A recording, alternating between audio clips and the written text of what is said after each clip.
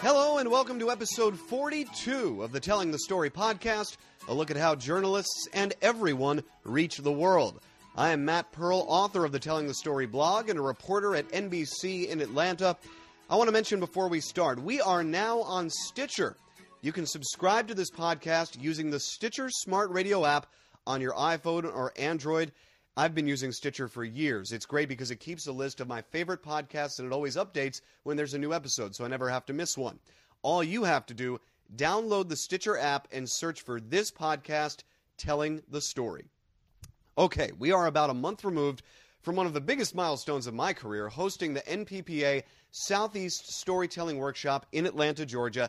It was the first NPPA event of its type in the Southeast, maybe ever, we're not sure, but a sold-out crowd got to hear from some of the best storytellers in the country, truly inspirational, and we recorded one of those segments for this podcast. I got the chance to moderate a panel discussion with two very powerful people. Ellen Crook, Vice President of News for Tegna Media, which owns my station in Atlanta, and Scott Livingston, who holds a similar title at Sinclair Broadcast Group. These are two of the largest local TV media groups in the country, and both Ellen and Scott are true storytellers who now hold positions of major influence. So it was a privilege to have them both on the stage. I'm going to play the conversation pretty much as is, including the audience questions, and most of which I think you'll be able to hear because we repeated them aloud. You probably won't be able to hear the actual questions themselves, but we tried to repeat them as much as we could so you'd be able to hear them and so that those in the audience could hear them. So this is going to be a different kind of podcast from what we usually do, but I think you will find it extremely enlightening and maybe entertaining. Without further ado, here we go. The panel from the Southeast Storytelling Workshop called A Look at the Landscape. We decided to do this not just to instill and inspire all of you with that passion for visual storytelling to make you all better as individuals, but also to talk about changing cultures. Not just individuals, but newsrooms and companies, how we do that, and what role we can all play within that. So after those two really great presentations to start, we're going to switch things up a little bit with a panel with two people who are in major positions of power in major news companies.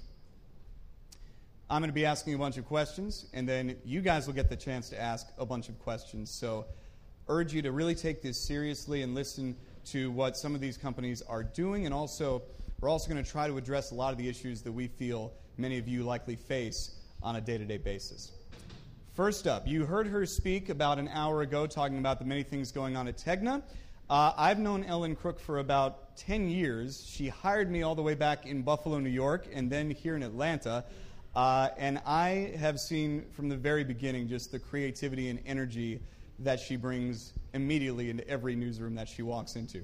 Now she is the Vice President of News. You've seen a lot of the initiatives that she is helping to undertake with Tegna, and she's going to talk a lot about what that company is doing and this panel. So one more time, give a round of applause to Ellen Crook.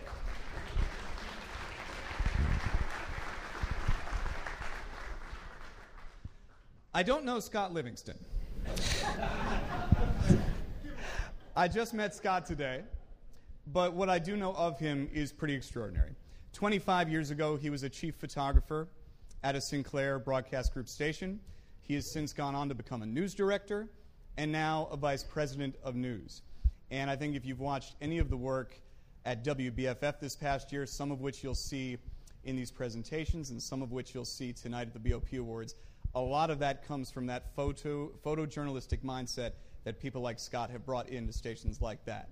So please give a round of applause for Scott Livingston.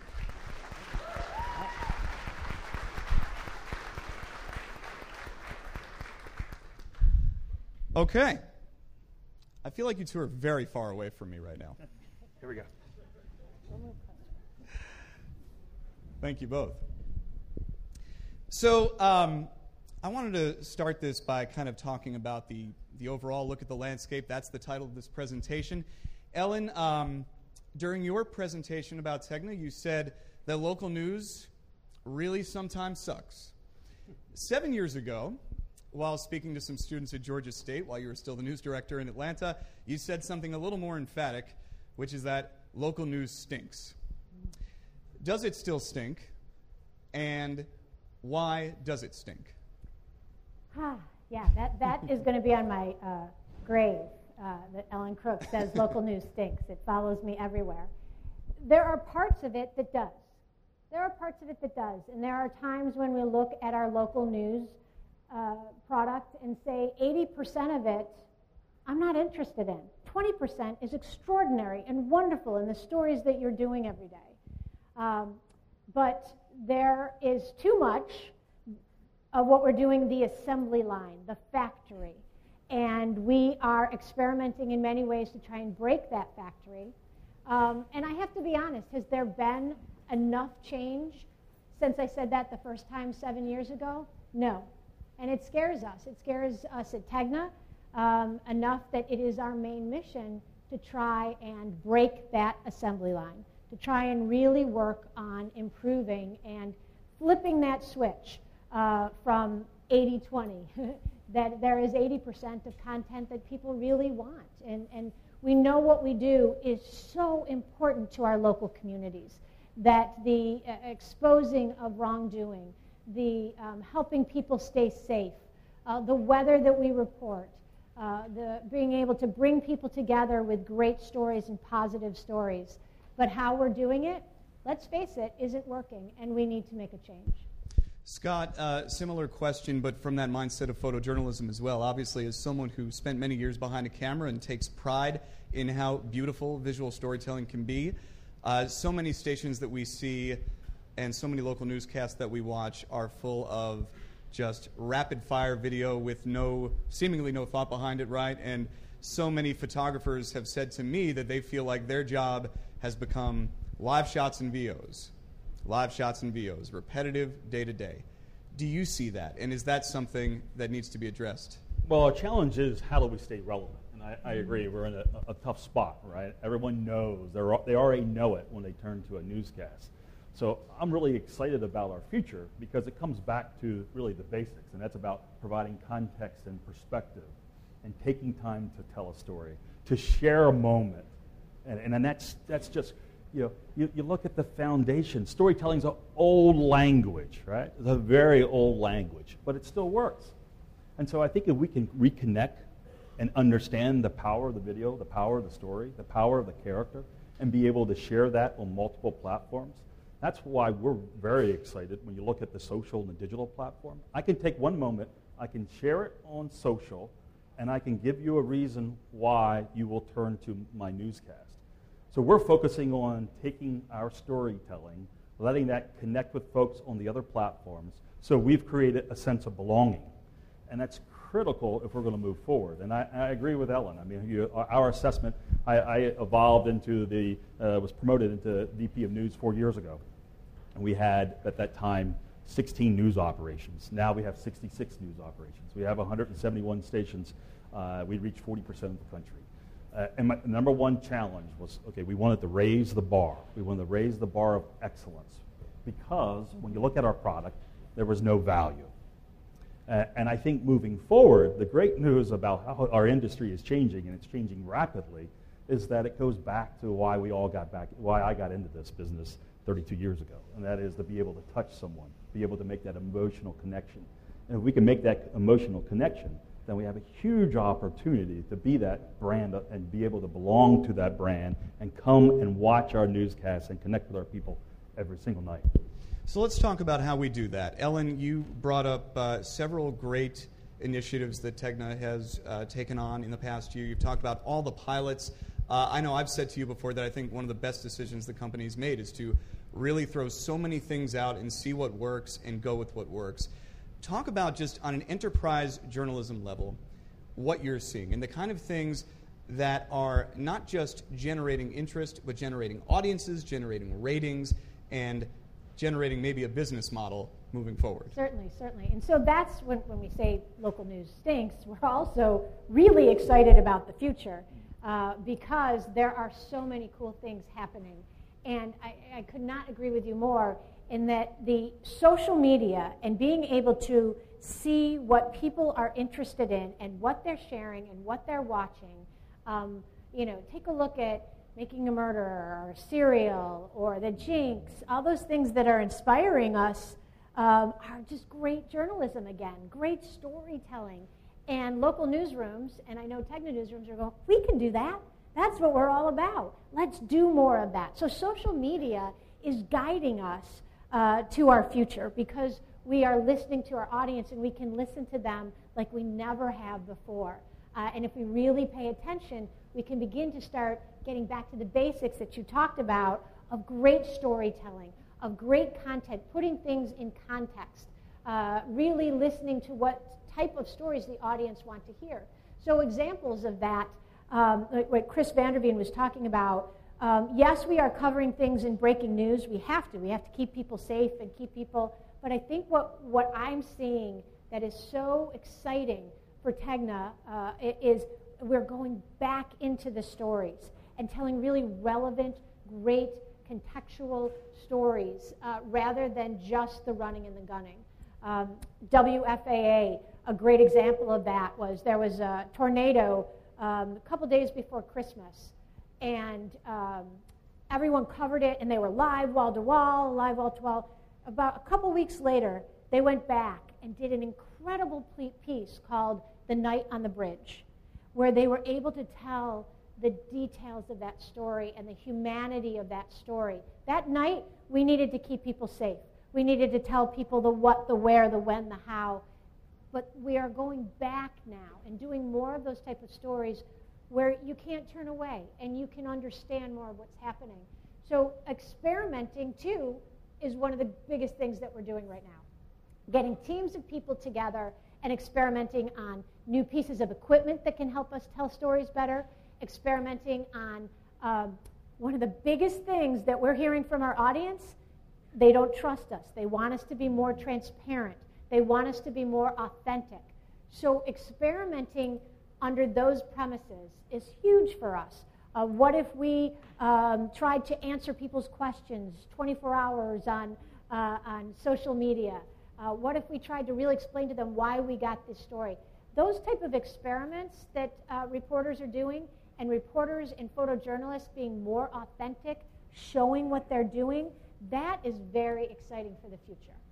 Scott, one of the best pieces of enterprise journalism I saw last year came out of the WBFF newsroom, helmed by Jed Gamber, but done by largely your photographer staff. And it was right after the death of Freddie Gray and the aftermath of that and the riots that ensued and just the conflict that really engaged that city. And what Jed and his team did was basically put together, I want to say, about an 8-minute piece where they just recapped the week, and it was a beautifully told story. I'm hoping that Jed might be playing a piece of that during his presentation later, but it was just beautiful. And it reminded me of how we get visual storytelling into those things, much like Ellen was saying about not just in the moment, but reflecting on the moment. Talk about how we specifically bring visual storytelling into those enterprise efforts, but also, are there times, like where Ellen was saying, where you have to also break the mold and get away from that in order to provide that storytelling? Yeah, it's always been part of our DNA. We started, our first news operation was WBFF. We launched our news in 1991.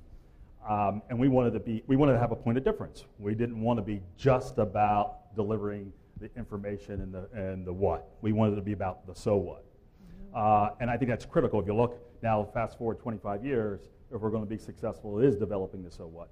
WBFF has done a tremendous job. They're one of the best storytelling shops in the country.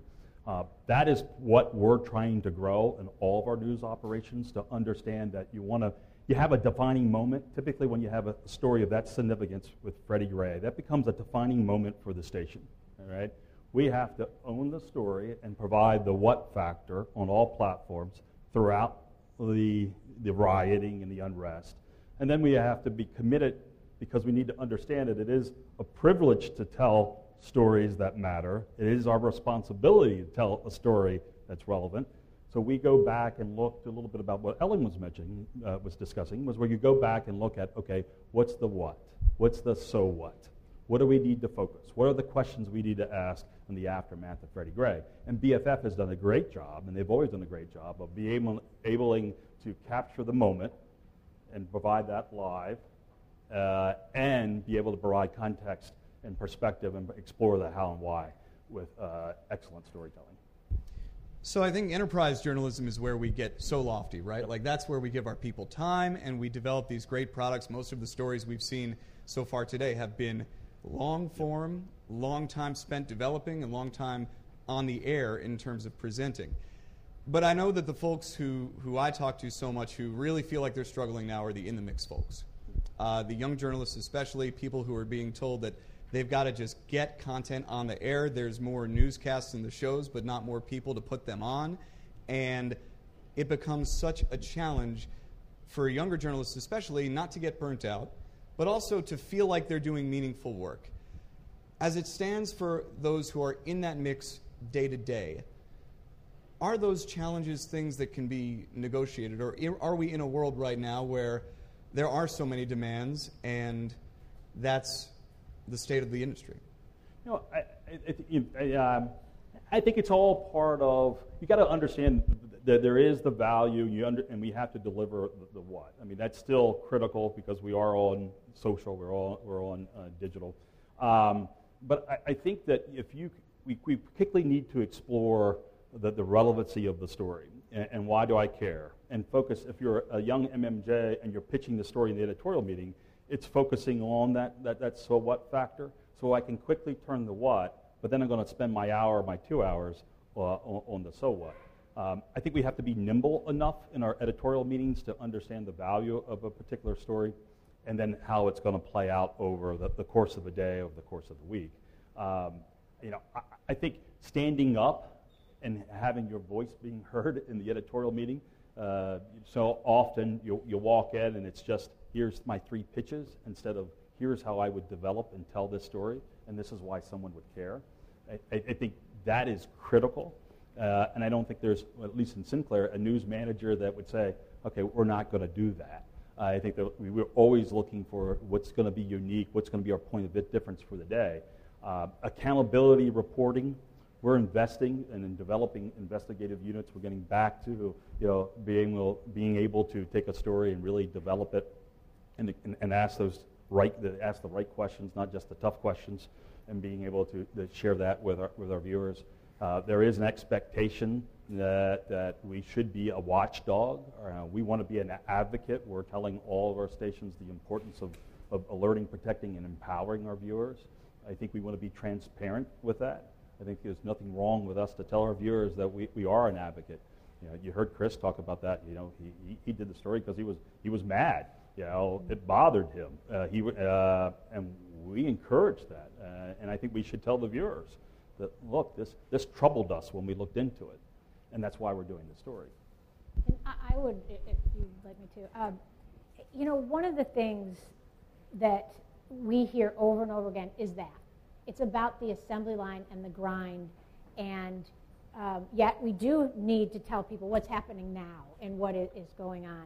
But the format and the assembly line or the workflow processes, for those of you who've been in the business as long as I have, I was a news director for 22 years, it is exactly the same as when I started in 1980-something. Right?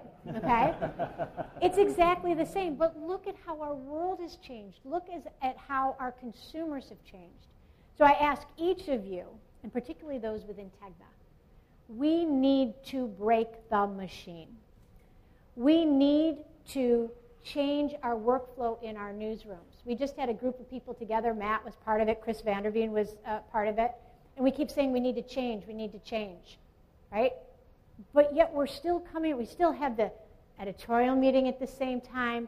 People's positions are still the same thing. And you change, and then people say, oh, you don't care about journalism, right? We eat our young when we try and change, right?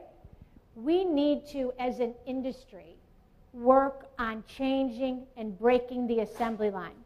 The group that we brought together had this phrase that I cannot get out of my head. Changing everything will change everything. We need to change everything. We need to keep the good, but we need to really take a look and experiment with different workflows in our newsroom. Who says we have to be set up the same way as we have for the past several decades?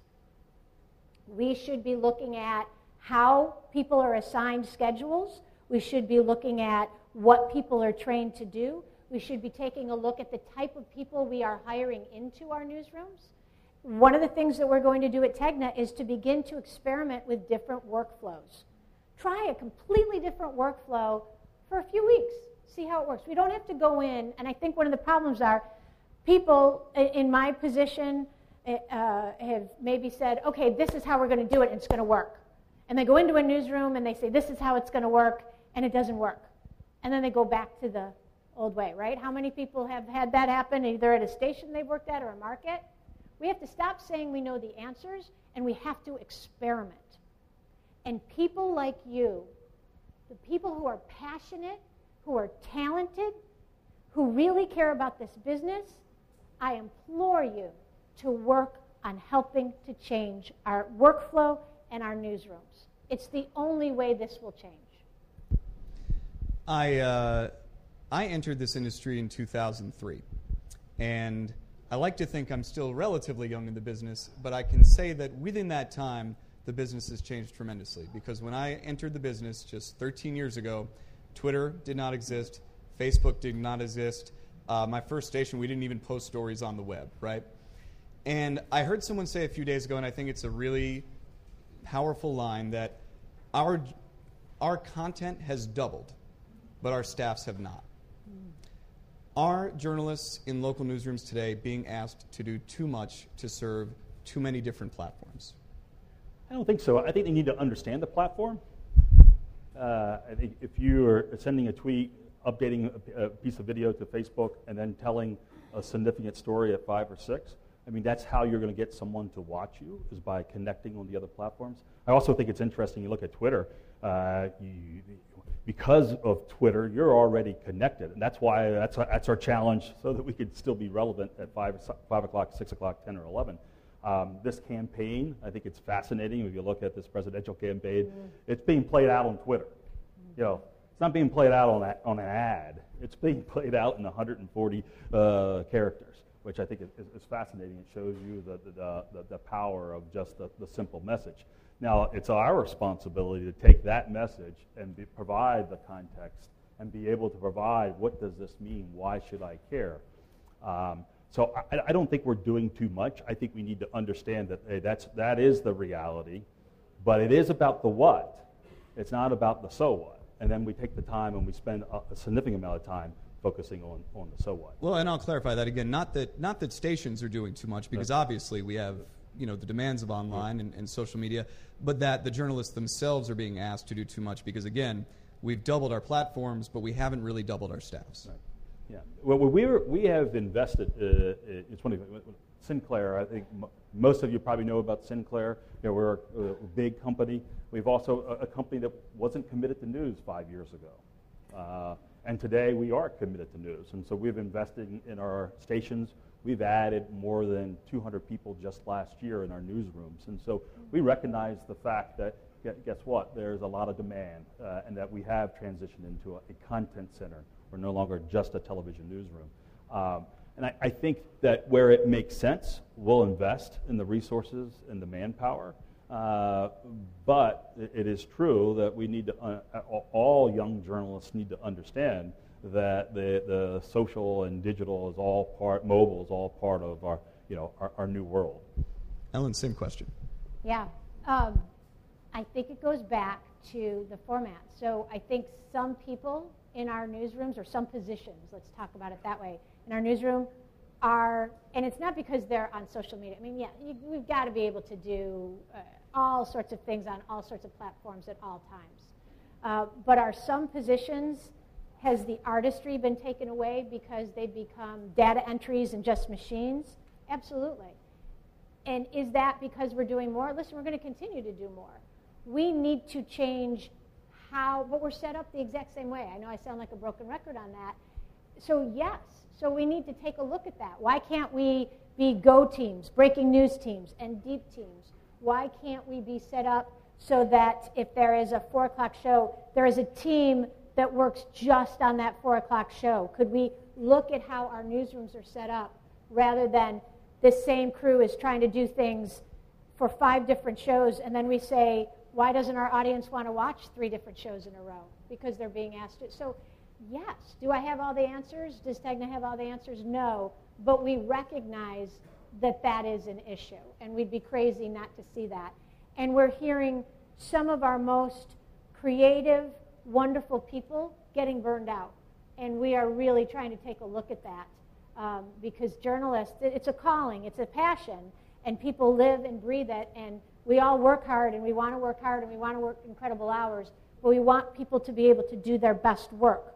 So I don't have an answer to that, but I acknowledge that that's a problem.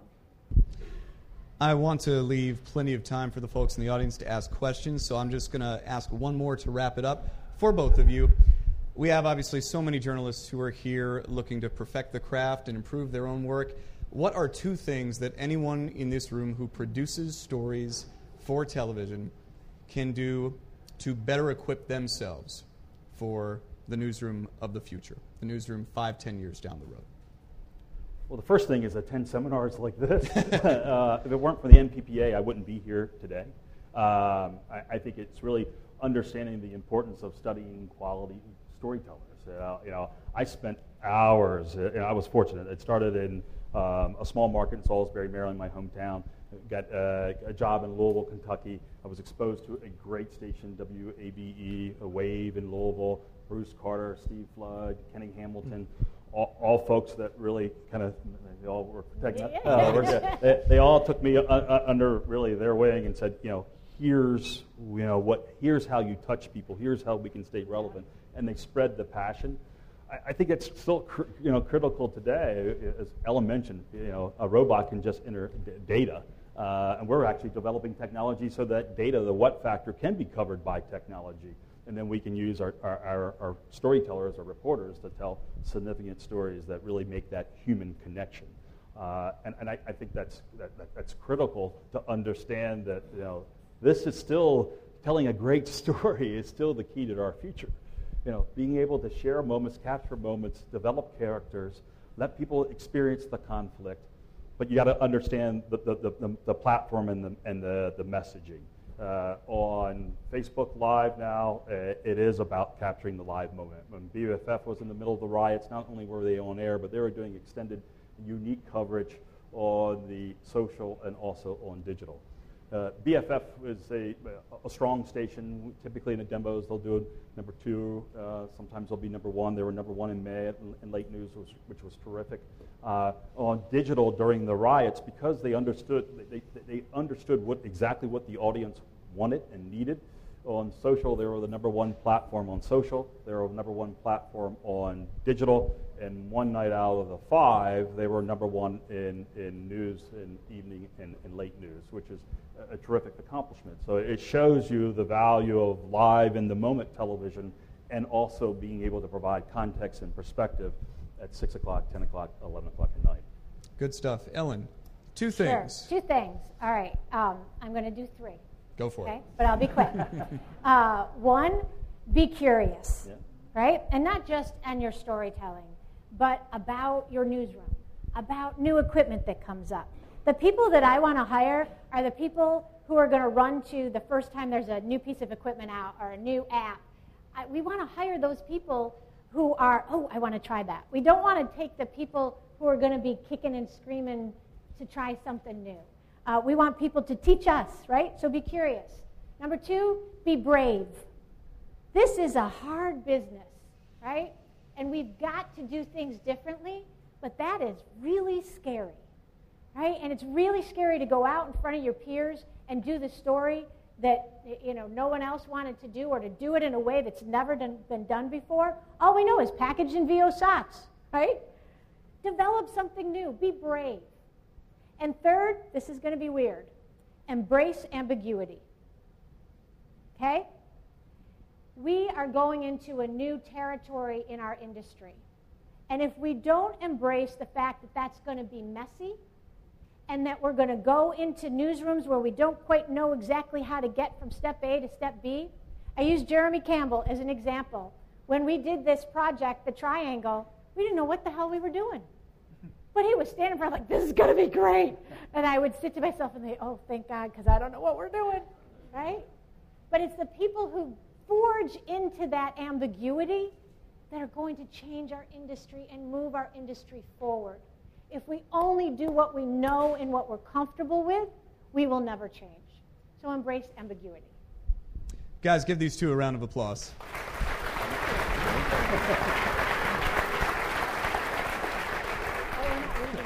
But don't go anywhere. So we have about 15, 20 minutes for questions, so raise your hands and we'll call on you. Any questions for Ellen and Scott? Yes? Thank you. What is your word of encouragement for those of us that will go back to our newsroom and say, we are ready to change and not feel the in-the-mix grind, which we feel every day? You might have seen me over here doing the Halloween hands. Because you do want to go the extra mile, you want to push for that great story. I have a photographer I did a week ago, and we drove 200 miles to get an interview with a family that we interviewed 14 years ago, and another family is in their same situation right now. And we were psyched about it, and they said, but can you come back and front something for 5? Yeah. So we'll go back and we'll say, hey, we have these great ideas, and we do think we need to change. Yeah. But if we don't get that response that we think we're going to get, what is your word of encouragement for not just myself, but probably a lot of other people in this room that will say, we just want to take you back with us. So what do you want to tell us in terms of how do you say that to your news director? How do you say that to your producers that say, yeah, but you're in the 5 and the 5:30 and hey, something for 6 after 7 o'clock too. So what do you say to that? I have two things for that. Is one, and this sounds like such a management thing to say, but offer solutions. Yes. Like, we're not going to make it back in 5, but I can Skype with you, I can FaceTime with you. Can we do a FaceTime Live? Or I brought my little, you should see the new TVU. I just got a chance to see it. It's about this big. It's so cool. So embrace all the equipment that you can help them. Because just think, on the other side, I come from a producing background. There's a producer who's going, oh my God, I don't have anything in my show, right? So help that produce, so solutions. Because it is easy to go, oh my God, I can't, what? Okay, here's what I can do. Here's how I can help you. So one, offer solutions, all right, to work on that. And secondly, to always be looking for those different, like be the leader in your newsroom, right? We can sit back and complain how bad it is. Offer ideas, be the first one to come out on that. And so number 2 really is be good, right? If Boyd Hubert says he can't do a live shot at 5, Boyd ain't doing a live shot at 5, right? Right? Be so good. Most of the time I'm not telling Jane I said that, all right? It's between you and me. But, you be really good, and then they give you some slack on having to do some other things. They trust you. Okay? And big believer in finding solutions, no doubt. And how you can do that with storytelling. How can I tell that unique story? How can I have a story with moments and take a little bit more time so that I can be rewarded with, hey, this was a great story. Looking at events, when I was a photographer, I would always look at the calendar and say, when's opening day? When's there something significant that's going to happen? And I know that we're going to do team coverage. We're going to do expanded coverage. Well, I want to help us have unique coverage that will be a part of a point of difference. So suggest the story that would maybe you get a little bit more time because you're only one of 4 stories or 3 stories or 5 stories.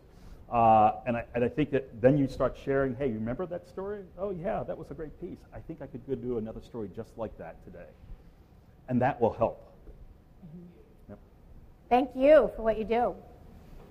Hello, my name is Justin Lindsay. I'm a reporter with WLOS.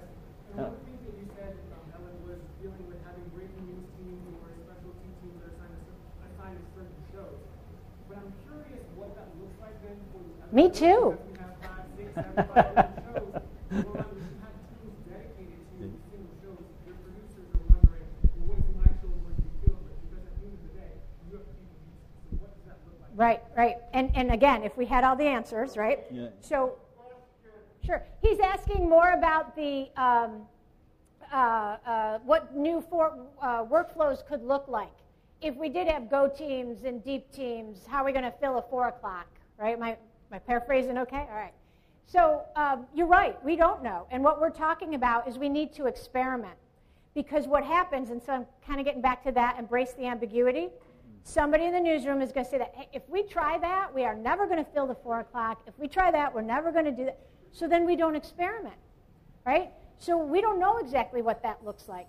But we know if you take a look how network shows are done that are, they're not doing as much news as we are, but they're doing, 2-3 hours, how they're set up. If we take a look at how other type of assembly line things, perhaps even outside of local news, are done, let's experiment with that. So we don't know exactly what that looks like. We're not saying we have all the answers, but we are committed and we have a plan in place to be trying different workflows, but not going in and saying, all right, here's how your workflow is going to be for the next year. No, let's try this for a few weeks. Find out what happens. That's the ambiguity I'm talking about. We can find out a million reasons why not to experiment. Check off, it's not going to work because of this, this, and this, and then we'll never move forward. And news people are really good at coming up with all the reasons why we shouldn't do anything, right? We're really good at that. Yep.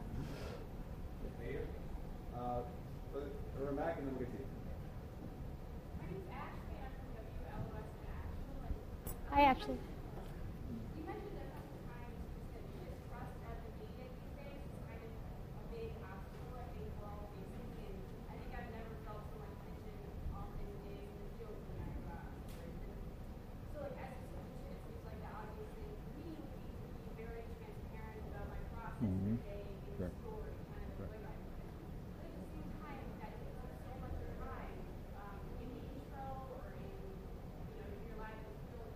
Are there any ideas that have like come across you guys' desks or conversations that you've had that offer sort of ways to essentially mitigate that problem where things you as journalists or in the newsroom on a day-to-day basis that would kind of help with that?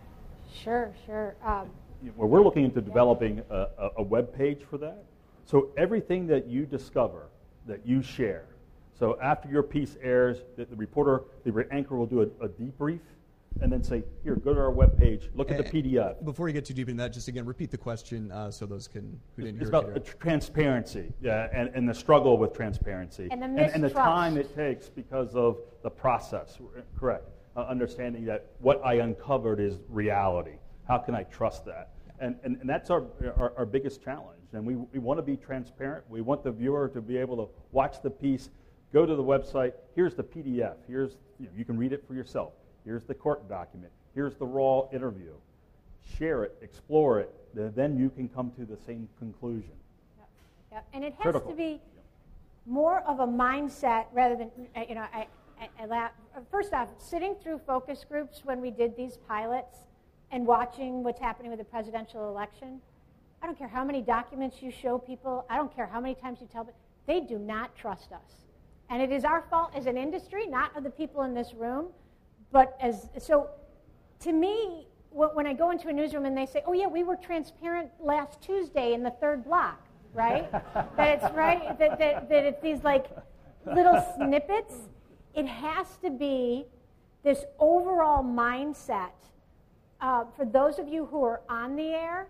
A sense of authenticity is what people are looking for, right? And particularly people who are starting out. We all want to be the reporter and talk like the reporter and the anchor, right? People can smell that a mile away and they are sick of it. So it's more than just I want to take them through all my process. It is a mindset of real authenticity, of writing, of taking people along for the ride. So it's not do your story exactly as you used to do it, but now add in all this stuff, right? It's about going about it completely different. It's about being more real. It's about explaining every story why you're doing the story and not taking extra time to do that, but making it be that it's not just one snippet of transparency, but it's who you are, it's what you do, it's your authenticity. And that could make you a very popular reporter and photojournalist in your market, too. And having the anchor debrief, Yeah. it used to be the pace. Oh, no, we only have 20 seconds for the story. Now, the tag can only be 10 seconds. Now, the part of the tag is the debrief. The anchor needs to ask the same question that our viewers want answered. Mm-hmm. And a lot of times we don't have time for that. Now they want us to do that. And that's the way we can be certainly authentic. And it's okay for an anchor to turn their head or make a comment, make an observation. They become real Yep. and transparent. And that's how you feel time in newscasts. Excuse me? And that's how you feel the time in There you go, Well, there that you could go. be a mission of a newscast, getting back to Yeah. Ellen's statement about the 4 o'clock, 5 o'clock, 6 o'clock. So she Yeah, wouldn't have to come define back what- from 5 hours away, right? Correct. Okay, yeah, gotcha. That's right. All right, we have time for about 3 questions. I know you've had your hand up for a while, sir. Tommy Kraus, WTGF. Hey, Tommy? What is the one thing that every newsroom gets wrong, and what is something about our industry that keeps you up? What is something that every newsroom gets wrong, and what's something about our industry that keeps you up at night? I'll do the get wrong one. To me, I see us hiring people from outside our business because we want to be different, right? Tell me how many times you've seen this. Oh, let's hire this really different anchor who's exciting, different, and they're not traditional local news. And then we hire people right out of college because we want them to teach us things and to go a different way. And then we suck them into our vacuum of sameness. We don't let them change us, right? I just see it happening over and over again. Well, we hired that person who was different, but that's not working out. Well, why isn't it? Because we're pushing them into this sameness. So that I keep seeing that happening, and I don't have the answer to that, but that's troublesome. And I think what keeps us up late at night, still, and now I'm able, since I've been a news director and been in the business for 32 years, I can still sleep, so that's good. That's good. But I think what keeps me up at night is really our future in late news. And I think that you look at the trend, morning news, we're doing great. We're up, in Sinclair, we're up 6%. People are engaged with our morning product. We have more time in the morning. I think we have some uniqueness. We stand out, so there is a point of difference. Late news, because of all the devices, everyone thinks they definitely know everything before, no reason to watch us. And so I think that's really our biggest challenge is how do we stay relevant. Still very, very optimistic because we have all these platforms so that we can connect and reach people. But I think in late news, also I think we all need to be prepared for the post-network world. That's why we are trying to touch people on the other platforms so that we create a sense of belonging with our brand, that our network lead-in becomes really irrelevant, that there are local people, local brand, local content that's really valuable. Hi, I'm Brittany Collins with WPSA Communications. And one thing we look for, especially with what I reported the other day, that love your company, some of the key qualities that stands out to you.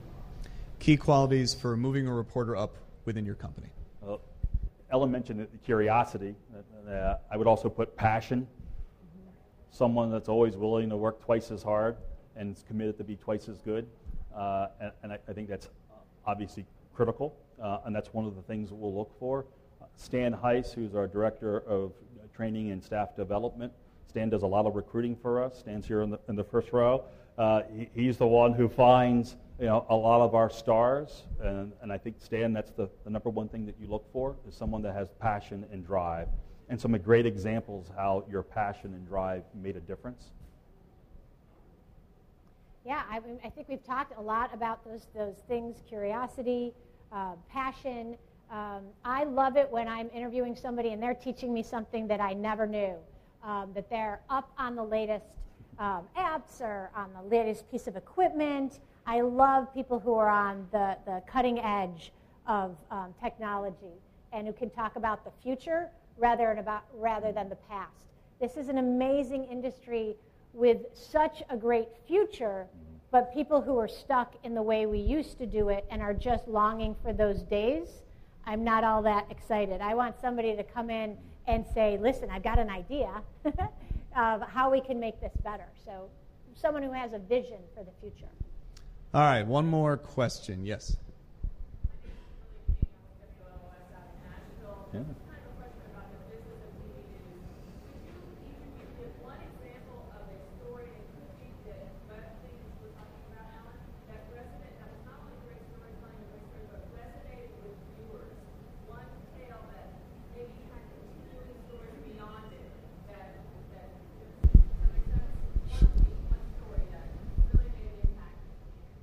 one great success story from each of you that really made an impact on your viewers.